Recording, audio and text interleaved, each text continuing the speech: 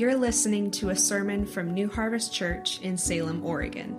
We believe that you were created for connection to Christ and a community of His followers. This sermon is an extension of our desire to become more like Christ by engaging God's Word within our weekly gatherings. If you are in the area, we'd love for you to join us on a Sunday. You can learn more about New Harvest and our ministries at newharvestch.org. Well, good morning again. Welcome to New Harvest. My name's Tyler. I'm a pastor here at the church. Glad to greet you and welcome you to the second Sunday of Advent. Thanks to the Kaufmans for sharing so beautifully about joy. A couple things to let you know about before we jump into our subject of joy today. The first is, we talked about this last Sunday, but we take part in Advent conspiracy. We want to conspire against the way that our society does Christmas. And so we want to worship fully, we want to spend less, we want to give more, and we want to love all. They're kind of the four tenets of Advent conspiracy. And we've been going through prayers leading us along those lines as well. And one of the ways that we participate in Advent conspiracy is by giving less so that we can, spending less so that we can give more. Freudian slip, maybe. Hopefully not. So this year, we're participating in collecting all of the money that we're spending less to give together collectively to build a well in Haiti. And a well in Haiti costs $10,000. That's a lot of money. That is more money than we have ever raised in Advent Conspiracy. So we were like, should we go for it? We went for it. Now, $10,000, a lot of money, right? But there's more than 100 families who are a part of this church. If every family spent $100 less on Christmas so that they could give $100 to this well, we'd have $10,000 like that. It'd be easy. So if $100 is a lot more than you spend for Christmas, then don't give $100, right? The purpose is here not to make you broke. It's to help you spend less on Christmas on buying stuff to give more and help us to build a well in Haiti. A couple events happening in the next 10 days. Next Saturday is the Women's Christmas Brunch, happening right here in this room. If you are not signed up for that, you can sign up for that in the lobby in a little over about 10 days from now, 9 days, 10 days. On Tuesday, the 14th, we have a family event happening in the gym called the Gingerbread Bash, and you can sign up for that in the lobby as well, or you can contact me or Karen or message us, email us, whatever. Last thing to let you know about is to make everything happen here on Sunday mornings takes technical volunteers who are in the back right now watching over you and making sure everything happens. And we've been kind of getting by with just a few people doing everything almost every Sunday morning. And we really need to expand the group. And so if you have any desire at all to help us, you don't need to have any skill. You don't need to know how to do this or that. We will train you. But if you have any desire to help us kind of make Sunday mornings happen, for those of you that are at home, for those of you that are in here, it takes volunteers. So talk to me or talk to Celeste or write on a connection card, which is in the seat back in front of you, and let us know that you'd love to help, and I will be in touch with you because we'd love to have you get involved. All right, that's enough announcement talk. Let's jump into our subject of joy. In the 5th century, a theologian named Augustine penned these words that I think are fundamentally true. He said, "Every man, whatsoever his condition, desires to be happy."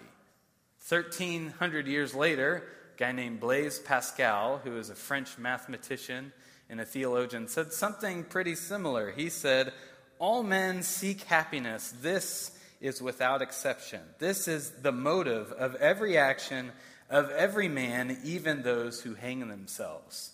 What Pascal is saying is that often we choose what things on the outside look like very obviously negative or detrimental things.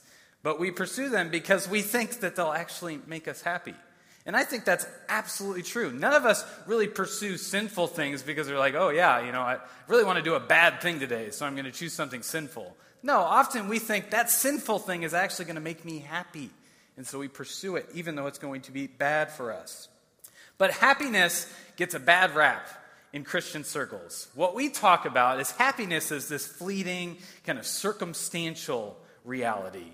And what we need as Christians is to be people of joy. Joy is eternal and lasting and deep and enduring. It sustains. And so we talk about joy and happiness as being two very fundamentally different things. And I have actually stood on this stage and preached on joy back on Thanksgiving Eve, 2012. I talked about joy and how happiness and joy were two different things. And the example that I used is this iPod right here. And some of you are like, what on earth is this? Well, this is a second generation iPod I bought in 2003 off of eBay. And I could put 5,000 songs on this iPod.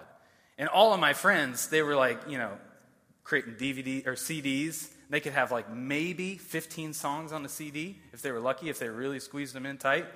Or maybe they were like me back in 8th grade. I had a cassette player, and so I'd be listening on the radio on the song that I'd want to come on, and I'd hit record on the cassette, and I'd wait till the song was done, I'd hit stop, then I'd wait for the next song that I wanted to record, because then I could make a mixtape on a cassette tape. Well, this, 5,000 songs, all right here. And this thing doesn't work anymore, but it has a lot of Coldplay and Damien Rice and Dashboard Confessional, for those of you that were big fans back in 2003. If you're like, I have no idea who any of those bands are, it's okay. It's not even relevant, but just had to throw it out there. So I had this for a few years, and I loved it. It was awesome. I could have all my music right here in my pocket. But then I had a friend who got a Nano, and a Nano was like the size of this screen, maybe even smaller than that. And then I had a friend who got a black iPod. Mine was white, and it just wasn't very cool anymore. And then I had a friend that got one with a touch screen. A touch screen. I had this little wheel here and a play and a pause button and a menu. That's all I had. He had a touch screen. He had like apps that he could use. I know, it was crazy, unbelievable. And so this device right here that made me really happy and made me feel like I was really cool and way ahead of the curve with technology started to actually make me feel unhappy because I was relying on this thing to help me be cool. And it was now making me uncool because all my friends had all these better things. And I was stuck with this really old brick that absolutely no longer works now 18 years later. And the point that I made in using this as an example is that if we put our happiness in things like this, happiness will be fleeting. But if we have joy in the Lord, joy will last forever. And we can have it no matter what the circumstance is. And I have studied this subject since I spoke on this in 2012. And I have to say that I think I was wrong. I was wrong. I don't think that there's a very distinguishable difference between happiness and joy. There is between how we pursue it, maybe poorly or better, but not a distinguishable difference. I've read the book by Randy Alcorn. I've read a book by Barnabas Piper. Both get into the subject of what is happiness and how do Christians pursue it. And I don't think that happiness and joy are in competition with one another. There are 2,700 passages in the Bible that use words like this: joy, happiness, gladness, merriment, pleasure, cheer, laughter, delight, jubilation, feasting, exultation, celebration. And depending on the translation that you read from, a lot of those words are somewhat interchangeable, especially blessing and joy and happiness. And most translations are just used kind of interchangeably. And many of the Greek and Hebrew words that we rely on make it difficult to distinguish between those three words. And Randy Alcorn in his book even gets at some of the historical usage of happiness and joy and uses the example of Charles Spurgeon, who said, "May your Christian life be filled with happiness and overflowing with joy." Charles Spurgeon is using happiness and joy interchangeably. And so I say I was wrong because I was talking about happiness and joy being different. And I don't think that the Bible or Christians throughout history have used those terms differently. They're one and the same very often. What we need to think about is not necessarily happiness versus joy, but how do we pursue happiness and joy in a way that allows it to be lasting and eternal and existing in the hard times and in the good times. That's what we need to look at. And so this second Sunday of Advent, we're talking about joy or happiness or both at the same time.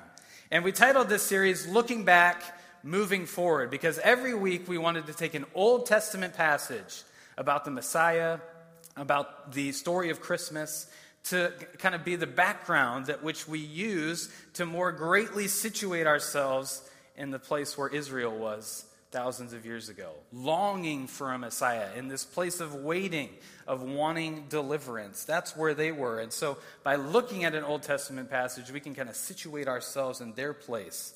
And often I think Christmas is like sentimental and like cozy and like wrap yourself in a blanket and sit by a fire. What Advent does is it reminds us that this season leading to Christmas and its celebration is about being expectant. It's about being awake to the things of God and learning from Him. And so last week we looked at Micah 5 and we talked about the subject of peace. And today I want to look at Jeremiah 31. And so if you have your Bible, I'd encourage you to turn there. It's just a little past Psalms and Isaiah. You find the book of Jeremiah. And as you're turning there, just a little bit of a background on the book of Jeremiah. Jeremiah was a prophet from a small, obscure town just a little ways away from Jerusalem. So he was a little removed from Jerusalem, but he understood the way that the city worked. And he was living in a time when Egypt and Babylon overcame Jerusalem and the Israelite people and sent them into exile. And this took place over like 30, 40 years that he lived there and was a prophet during these times. And part of the reason I wanted to look at Jeremiah is because Jeremiah is a contemporary of Daniel. And this fall we looked at the story of Daniel and the teaching of the book that he provides in the story of his time in Babylon. Now, Daniel lived in Jerusalem, and he was taken at the age of 15 or 16 to Babylon. He lived in exile. Well, Jeremiah was a prophet in Jerusalem when Daniel was taken to Babylon. And the difference really is Jeremiah was a man who was rejected. Daniel was a man of success and built, an incredible life for himself in Babylon. Jeremiah was the prophet speaking negatively about Israel. And he was rejected. He was rejected by his hometown. In fact, in the whole book of Jeremiah, there is a count of two people who liked what Jeremiah had to say and responded to him. Two people. Now, I don't know about you, but if your life, your entire life, its whole ministry, you have two people respond positively to you, that would kind of be a negative thing, right? Well, that's the amazing thing about Jeremiah is obviously he didn't have any earthly success of getting people to respond to him, but he did persevere over and over and over again. His message was rejected, and he continued to move forward, feeling like that was what God was leading him to do. And so most of the first 29 chapters or so of the book of Jeremiah are Jeremiah reminding the people that they are being disobedient and that they need to respond to the Lord differently and to live out their covenant with him, or that God is going to do something bad. Then, right in the middle of Jeremiah, there's 4 chapters that highlight God's plan for restoration. And one of those chapters is Jeremiah 31. And so we're going to be in Jeremiah 31, verses 7 through 14, and we'll look at something at the end of the chapter a little bit later on. But Jeremiah 31, 7 through 14. This is what the Lord says. Sing with joy for Jacob. Shout for the foremost of the nations. Make your praises heard and say, Lord, save your people, the remnant of Israel. See, I will bring them from the land of the north and gather them from the ends of the earth. Among them will be the blind and the lame, expectant mothers and women in labor. A great throng will return. They will come with weeping. They will pray as I bring them back. I will lead them beside streams of water on a level path where they will not stumble.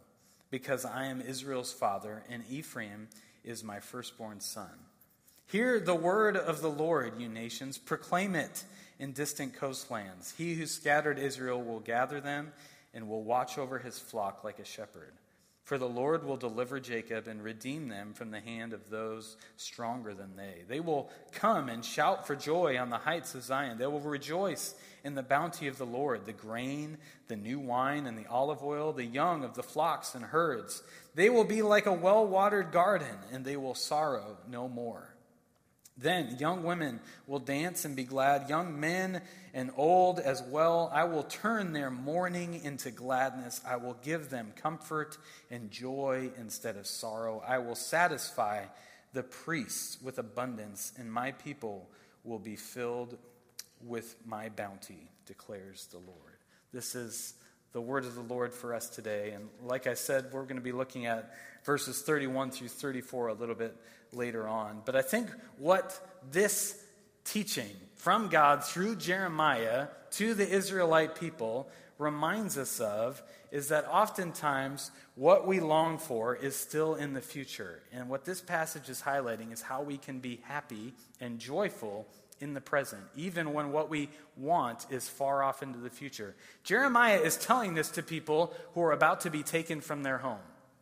And he's reminding them that that's going to happen, and it's going to last for 70 years, and then you'll be able to return. Now, the reality is most of those people who are hearing that are going to be dead by the time that they're brought back to their homeland. And so they're never going to experience that joy that God is highlighting for them in Jeremiah 31. And yet he still calls them to be joyful people. And so how can we, in the present, when what we long for is in the future, experience happiness? And I think the passage highlights a few things that are really helpful for us. The first is to look up. Look up. And I think you see this right at the beginning of the passage.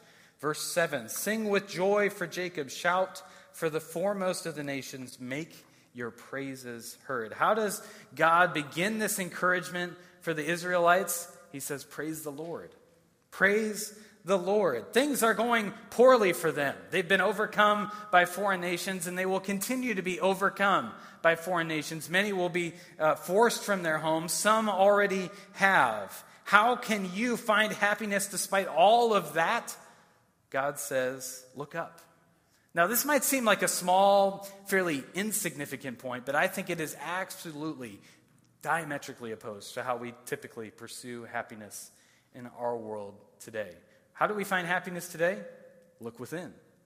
Look within. Look within yourself. How do you find happiness? How do I feel? How are things in my life? And once we check those boxes, once those are good, well, now I can be happy because things are good. We don't do it any other way. And a way to describe this a little more academically would be that we are an Epicurean and hedonistic society. Those are like psychological and philosophical terms saying that we are driven by pleasure. We want comfort. We want the absence of fear and pain. We want comfort and pleasure. We want life to feel good. That's what we're driven by. Scientists who study the brain would say that we're driven by dopamine. Dopamine is a chemical that gets released in the brain that allows nerves within your body to communicate with one another. And they are what help your brain realize that you enjoy something. And so when you're watching a beautiful sunset, or when you're eating that really delicious Christmas dessert, that is dopamine in your brain telling you, oh, this is good. I like this.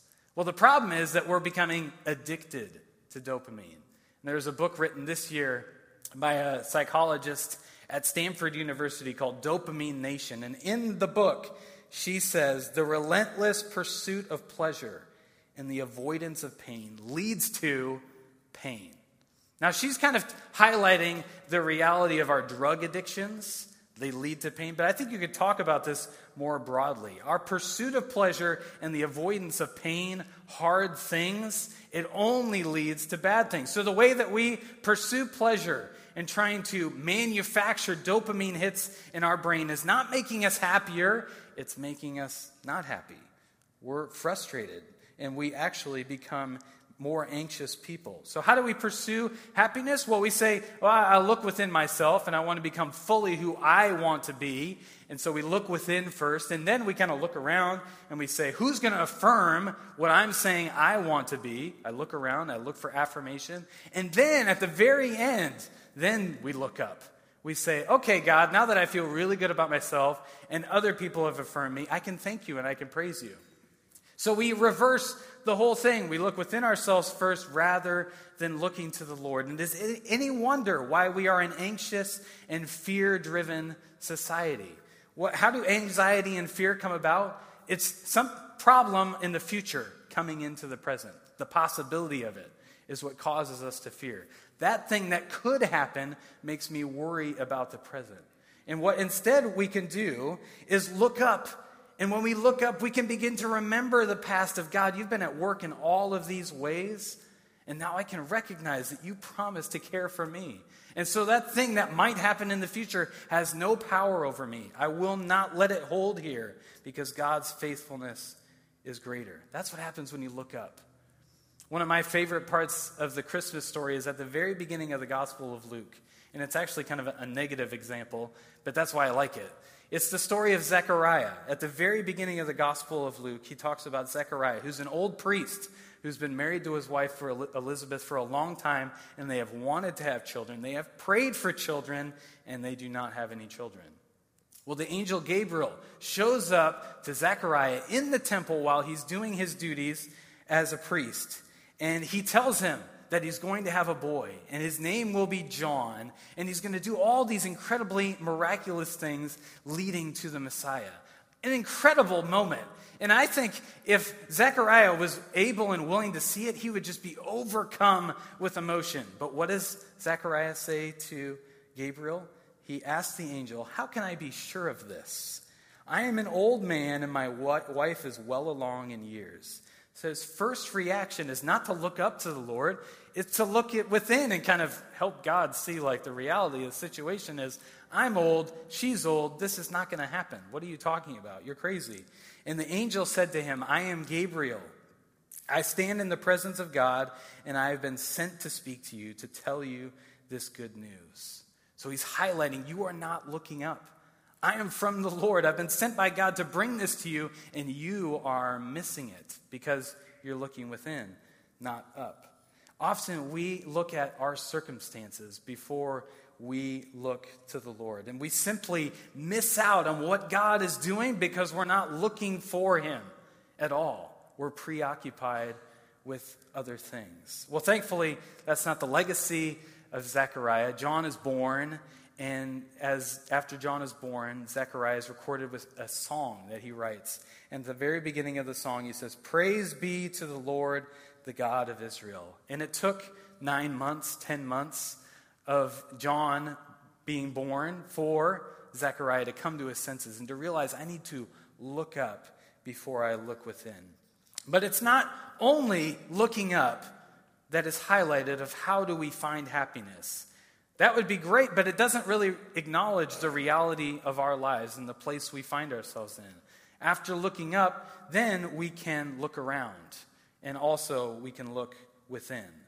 And I think this is what Jeremiah 31:8, the next verse, highlights. It's just the reality of life. It says, I will bring them from the land of the north and gather them from the ends of the earth. Among them will be the blind and the lame, expectant mothers and women in labor. A great throng will return. What Jeremiah's account here through the Lord seems to be saying is that he is not ignoring the reality that's facing them. Some of them are in exile. Some of them are from the far ends of the earth. Some of them are expectant mothers. Some are in labor. Some are blind. Some are lame. Here is the reality of life. There are things happening and they're not all good.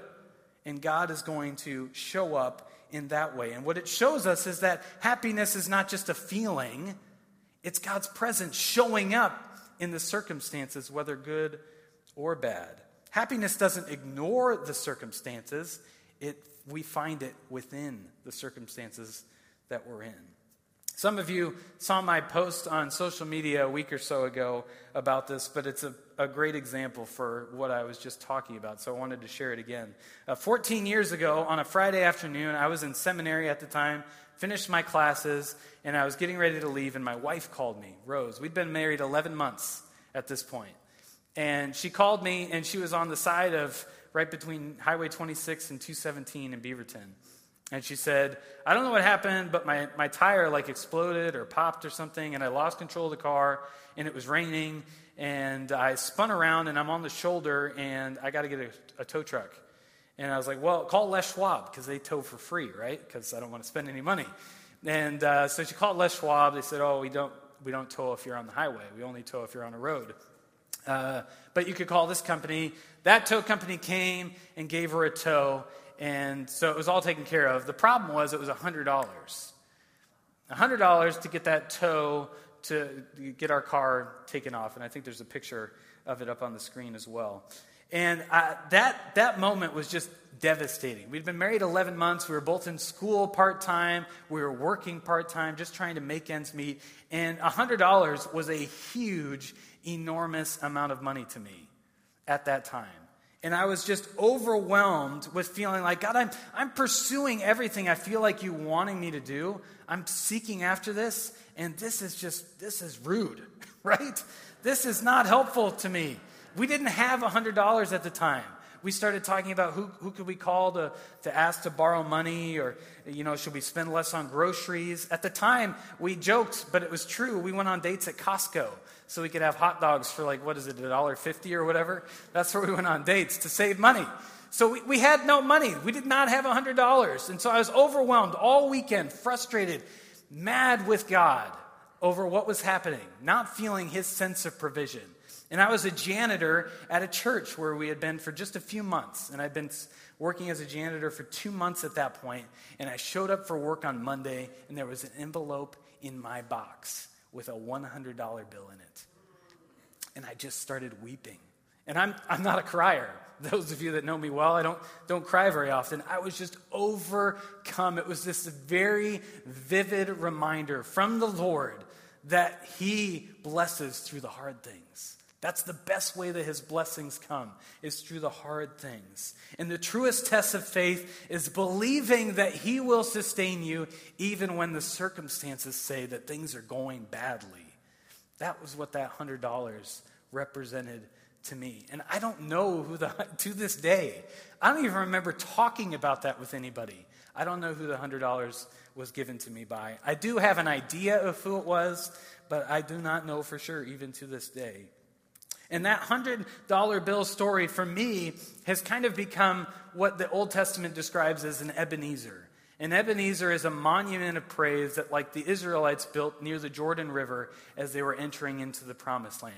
It was a way to remember God's provision in the past so that as you move forward into the future, you remind yourself of all God has done. That's what the $100 bill was for me. And as times have gone on in our lives as a couple and as a family, there's been other hard financial times and other hard circumstances. And one of the story that I bring up time and time again is that $100 bill story. Because it just overwhelms me with this reminder of, no, God will take care of us. He promises to take care of us. It might not always work out like I envisioned, but he will take care of us.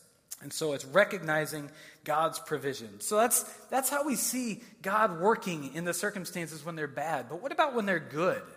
Well, Paul is speaking in Acts 14 to some non-believers, unbelievers in a city called Lystra. And he says this, which I think really highlights the reality of happiness in good circumstances. He says, God, he has shown kindness by giving you rain from heaven and crops in their seasons. He provides you with plenty of food and fills your hearts with joy. In some of these translations, their joy could also be gladness or happiness. There's other ways that it could be described. But he's speaking to a group of unbelievers, people who do not believe in Jesus. And he's talking about God's provision in their lives, that it is God's common grace that has allowed them to have food, to have rain for their crops, and to experience joy and happiness in their lives. And oftentimes I think we focus on joy in the negative and finding happiness when things are bad. That's when the hard work begins. But I think sometimes finding happiness in the Lord is also difficult when things are good, because we can tend to ignore him. And what Paul is highlighting is that God is the universal source of happiness. Whether you believe in him or not, God is the universal source of happiness. That's what Paul is saying there. And so when we interact with others who are going through hardship, it can be easy to kind of say, I rely on God as my refuge in difficult times. But the same thing, when somebody's going through a time of blessing, you can ask the question of them, where do you think that comes from? And they'll probably have some answer of, I worked hard and I built this for me. And you could say, well, I think that comes from God. And it can be an opportunity to kind of bring the gospel into a season of blessing that somebody is experiencing. And so we look up, then we look around at our circumstances and we see how God is meeting us in the places that we find ourselves. And then lastly, we look beyond. Look beyond. Look beyond the reality that we find ourselves to where are we going? Where are our lives headed? And I think the best way to emphasize this is by looking at Jeremiah 31, verses 31 through 34, which are known as the New Covenant. And so toward the end of the chapter, it says, "The days are coming, declares the Lord, when I will make a new covenant with the people of Israel and with the people of Judah. It will not be like the covenant I made with their ancestors when I took them by the hand to lead them out of Egypt, because they broke my covenant, though I was a husband to them, declares the Lord.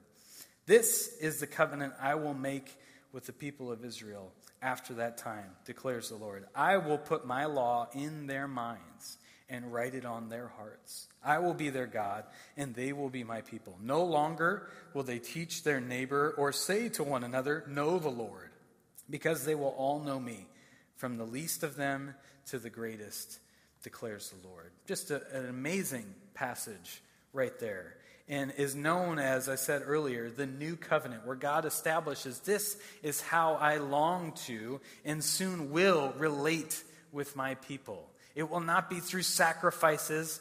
It will be because they know me. And how will they know him? Well, that comes through what Jesus does on the cross for us. And so those future promises for the Israelites provide them present hope and joy. And as I was thinking about this reality, future and present, I thought about Daniel 2. We just went through the book of Daniel and thought about Daniel 2. You remember Daniel 2 was about a dream. And the dream what Nebuchadnezzar had was about a statue. And there's this kind of big rock that goes right into the statue and blows this huge statue into dust that's blown away with the wind. It just disappears. Well, the statue is represented by all the nations, and Nebuchadnezzar and Babylon and nations to come after it. And the stone was represented by the kingdom of God, which smashes into it, breaks it, and then that stone becomes a mountain that overtakes the whole earth and lasts forever. It's this picture of the future. Here's what's coming, Nebuchadnezzar, is essentially what the dream is. And it's God's way of saying to Nebuchadnezzar, you have built a life of earthly accumulation, greater than any man in the history of the world up to this point. It is amazing what he built, and it's all going to be dust in a matter of seconds. Just dust blown away. And so the dream was God's kind of invitation to Nebuchadnezzar to choose a better way, to look to the future and change the present. And it took several decades, many, many decades, and several dreams. And eventually Nebuchadnezzar responded to the Lord in that way by looking at the eternal weight of where his life was headed, and he chose to change the present. And the same can be true for us. Through the work of Jesus on the cross, we can, by faith, enter into relationship with the living God, the one true God, the God who made you. And when you do that, your future in him is secure. It's secure. You can know where you are going.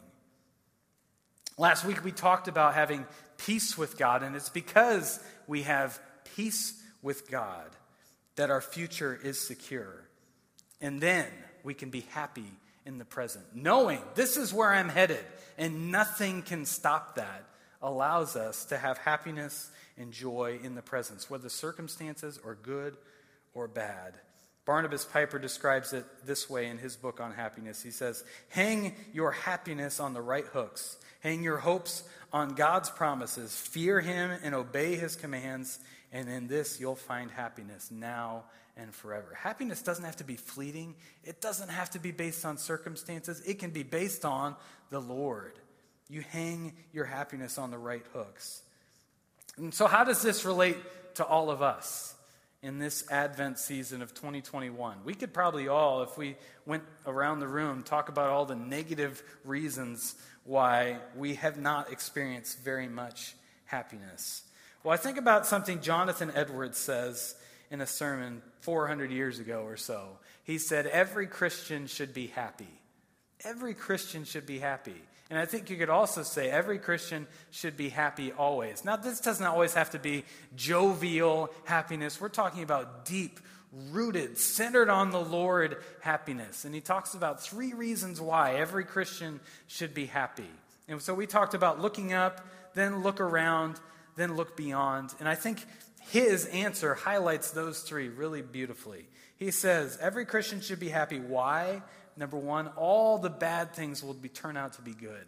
All the bad things will turn out to be good. Romans 8:28 says that God causes all things to be for the good. All the bad things will turn out to be good. And then secondly, he says all the good things will last forever. All the good things will last forever. In Ephesians 1, it talks about how the heavenly blessings are for eternity, the present and eternity. All the good things will last forever. And then lastly, he says the best is yet to come. The best is yet to come. And our future for that best is secure in Jesus and what he's done for us. And so we get to experience that best. The bad things will turn out to be good. The good things last forever, and the best is yet to come. And that, friends, is why we can be happy and joyful people. Amen? As we transition into communion, there's a psalm that I think highlights all of this so beautifully. Psalm 126. And I just want to read it, and then the team's actually going to come up and lead a song based on these words. When the Lord restored the fortunes of Zion, we were like those who dreamed. Our mouths were filled with laughter, our tongues with songs of joy. Then it was said among the nations, the Lord has done great things for them. The Lord has done great things for us, and we are filled with joy. Restore our fortunes, Lord, like streams in the Negev, which is like a desert. Those who sow with tears will reap with songs of joy. Those who go out weeping, carrying seed to sow, will return with songs of joy, carrying sheaves with them. And the picture that we're given there at the end is those who come out with tears, having seed, unrealized potential in their hand, will come back no longer with tears, but songs of joy and sheaves, whole plants from those seeds that have been grown and birthed by the Lord. That is the picture of joy in the Lord. Even if you don't experience it in the present, that can be the reality that you taste even now because of the Lord's provision.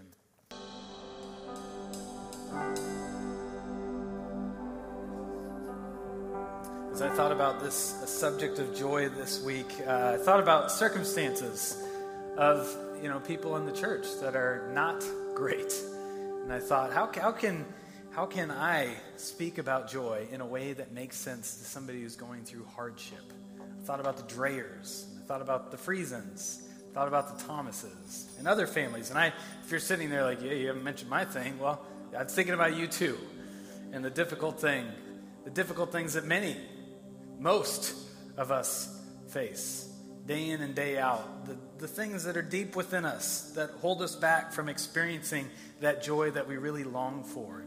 And I guess my hope in speaking about joy is that we're reminded that joy doesn't come from these things.